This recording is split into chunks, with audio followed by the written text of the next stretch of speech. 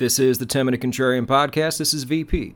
We are a solutions-based podcast, diving into the world of contrarian investing and alternative finance. You can find us hosted on the No Nonsense Forex YouTube channel, NoNonsenseForex.com, and podcast players everywhere. Episode 58 is brought to you by Blueberry Markets. In this episode, I will be talking about moving money from one place to another, and I would not be able to do any of these things if I had not given myself many options to begin with. You cannot just have one. If you only have one Forex broker, you are making a huge mistake. If you're outside of the United States and you need a second, find a broker with great customer service that also gives you bonuses just for signing up. If you go down below and click the blog, not only does that blog post give you all the information you need, at the very bottom is my link. You will get a cash bonus just for signing up. You will also get your own personal concierge, should anything ever go wrong. Have more than one out. And if Blueberry Markets is your only out, you guys also know, just if you're American as well, I have additional options down below for you too. Just make sure you're set up right. Things are getting ugly out there. You must have your act together.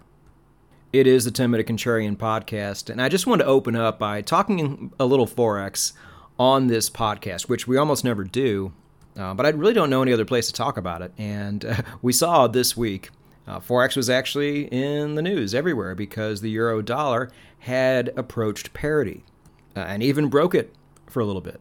Now, in our world, it never officially broke it because it never closed below parity, but it did hint at it, and this was cause for concern, as if the world is just waking up to the fact that the euro is a terrible currency. I've only been saying this since it was like at 125. But one thing I will say is, in this one particular case, and I guess if the pound dollar did this too, I would say that would be the other case, but that 1.00 level for the euro dollar and the pound dollar, I would consider to be psychological levels. All right, the only two times this is ever going to happen. You know, maybe the Aussie and the Kiwi have their own versions of parity, and people over on that side of the world will talk about it, but it's not going to get much press outside of there. You know, 1.00 is a real psychological level. You know, you have a lot of repositioning. You have a lot of orders right around there. You know, like a lot more than you would ever have at any other level. And staying true to form, that's why you're seeing a lot of back and forth, a lot of indecision, a lot of orders getting triggered that maybe didn't want to get triggered. And why would this not be the case? Now, the most shocking thing I could ever see was for price just to barrel right through that 1.00 level. Zero chance that was going to happen. You know, there's going to be a lot of nonsense going on those levels for a little while, because that's just what banks do. But afterwards, you know, maybe not right away, but over time, I think we're going down much further. Now, I just want to tell all my European listeners out there, if you have not made moves, buy now. Let this be your wake-up call. There are large protests going on all across Europe. If you have Twitter, you know. If you watch mainstream media, you probably don't know. But things are falling apart in a hurry. And I'm in Europe right now. Most people are still drinking in cafes all day. And they will remain oblivious until this finally hits them where it really, really hurts. And by then it's going to be too late. Get access to USD. Lots of it. You do not have to voluntarily go down with this ship. You have many options. Utilize them. And have outs. Have exits. It is not too late.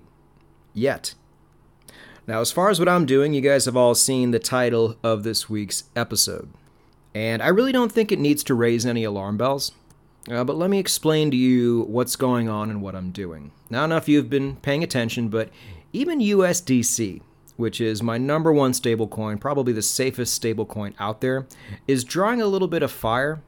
Not to the point where it really means anything. You know, a lot of times it's just the media trying to make a story. But USDT has always been under fire. And right now is the time, the singular time in history, for the banking system to deal its largest blows, death blows, if possible, to cryptocurrencies. And what's the one thing they hate more than anything? Stablecoins. Always has been. You know, so will they be successful taking down USDC? I don't think so, but if there was ever going to be a time where they were going to try, that time would be now. Look, the banks know that this is superior technology. In some way, shape, or form, it will be the way we do things in the future. It's going to replace the SWIFT system. It's going to replace almost all transactions around the world.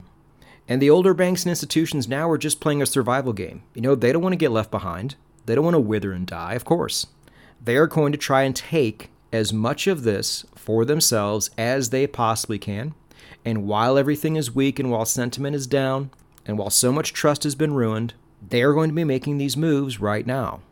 So I need to sit back and ask myself a very important question. Because remember, I play defense probably more than I play offense. And this is why I'm going to make it out the other side okay, no matter what. But that question is my USD safer in USDC, in another area, being diversified from the rest of my USD? Or would it be safer for me to no longer have any USDC for the time being and just put that money in a bank account somewhere? This is not an easy decision, but because we have arrived at that singular moment in time where if anything's going to happen, it's going to be now, I am choosing option B. I am transferring all of my USDC into one of my bank accounts, and it's just going to simply sit there until the time comes for it to go back. Or if the time comes for me to buy more crypto and I need to move it back over there.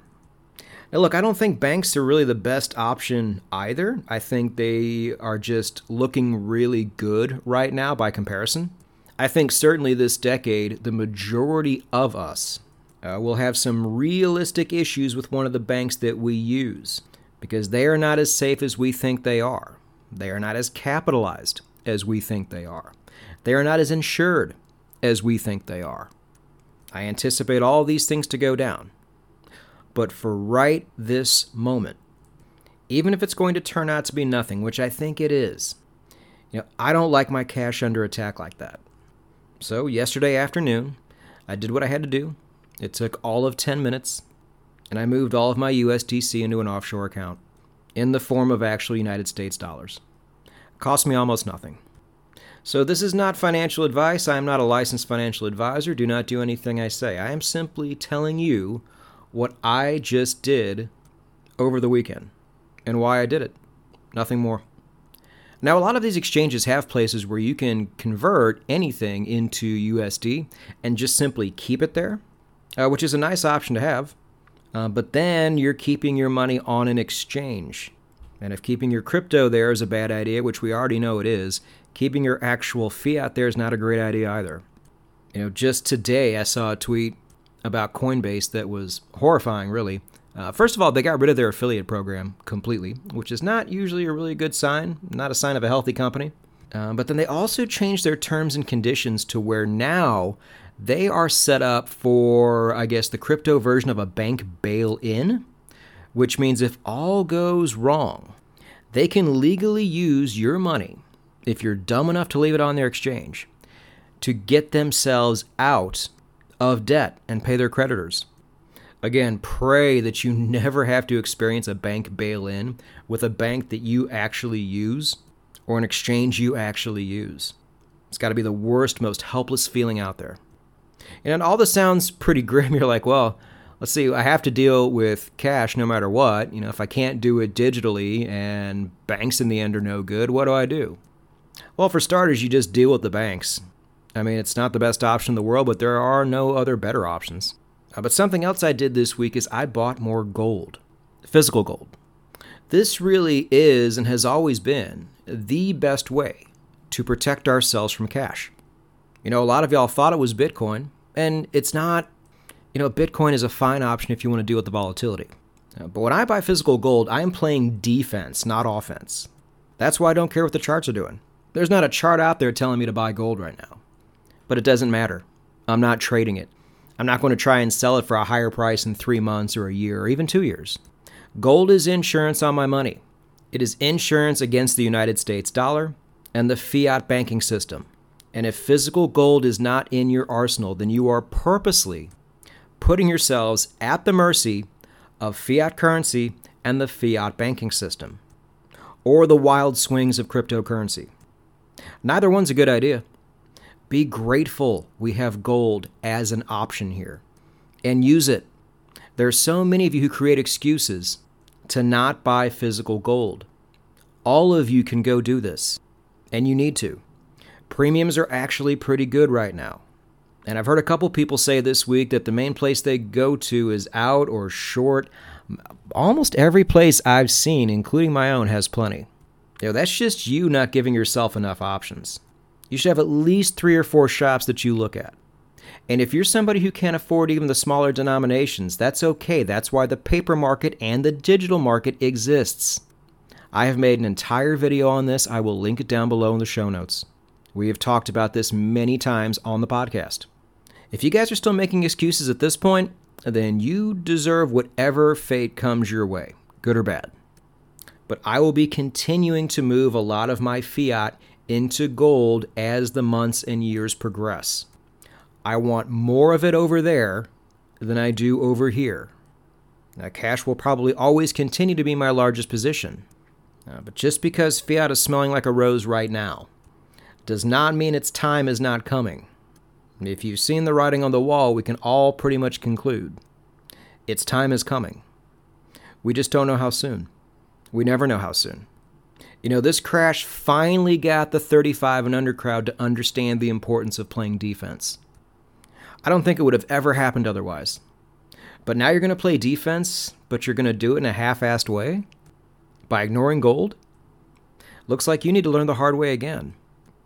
Or how about we just skip that part? Contrarians, we can all sit there and watch places like Sri Lanka and places in Europe fall apart and make believe that these are going to be isolated instances. Or we can see them for what they actually are, and that is a precursor to a much bigger collapse coming for us. Do everything you can do while there is time. Because when everybody else starts trying to do it, which they will, it's going to be way too late.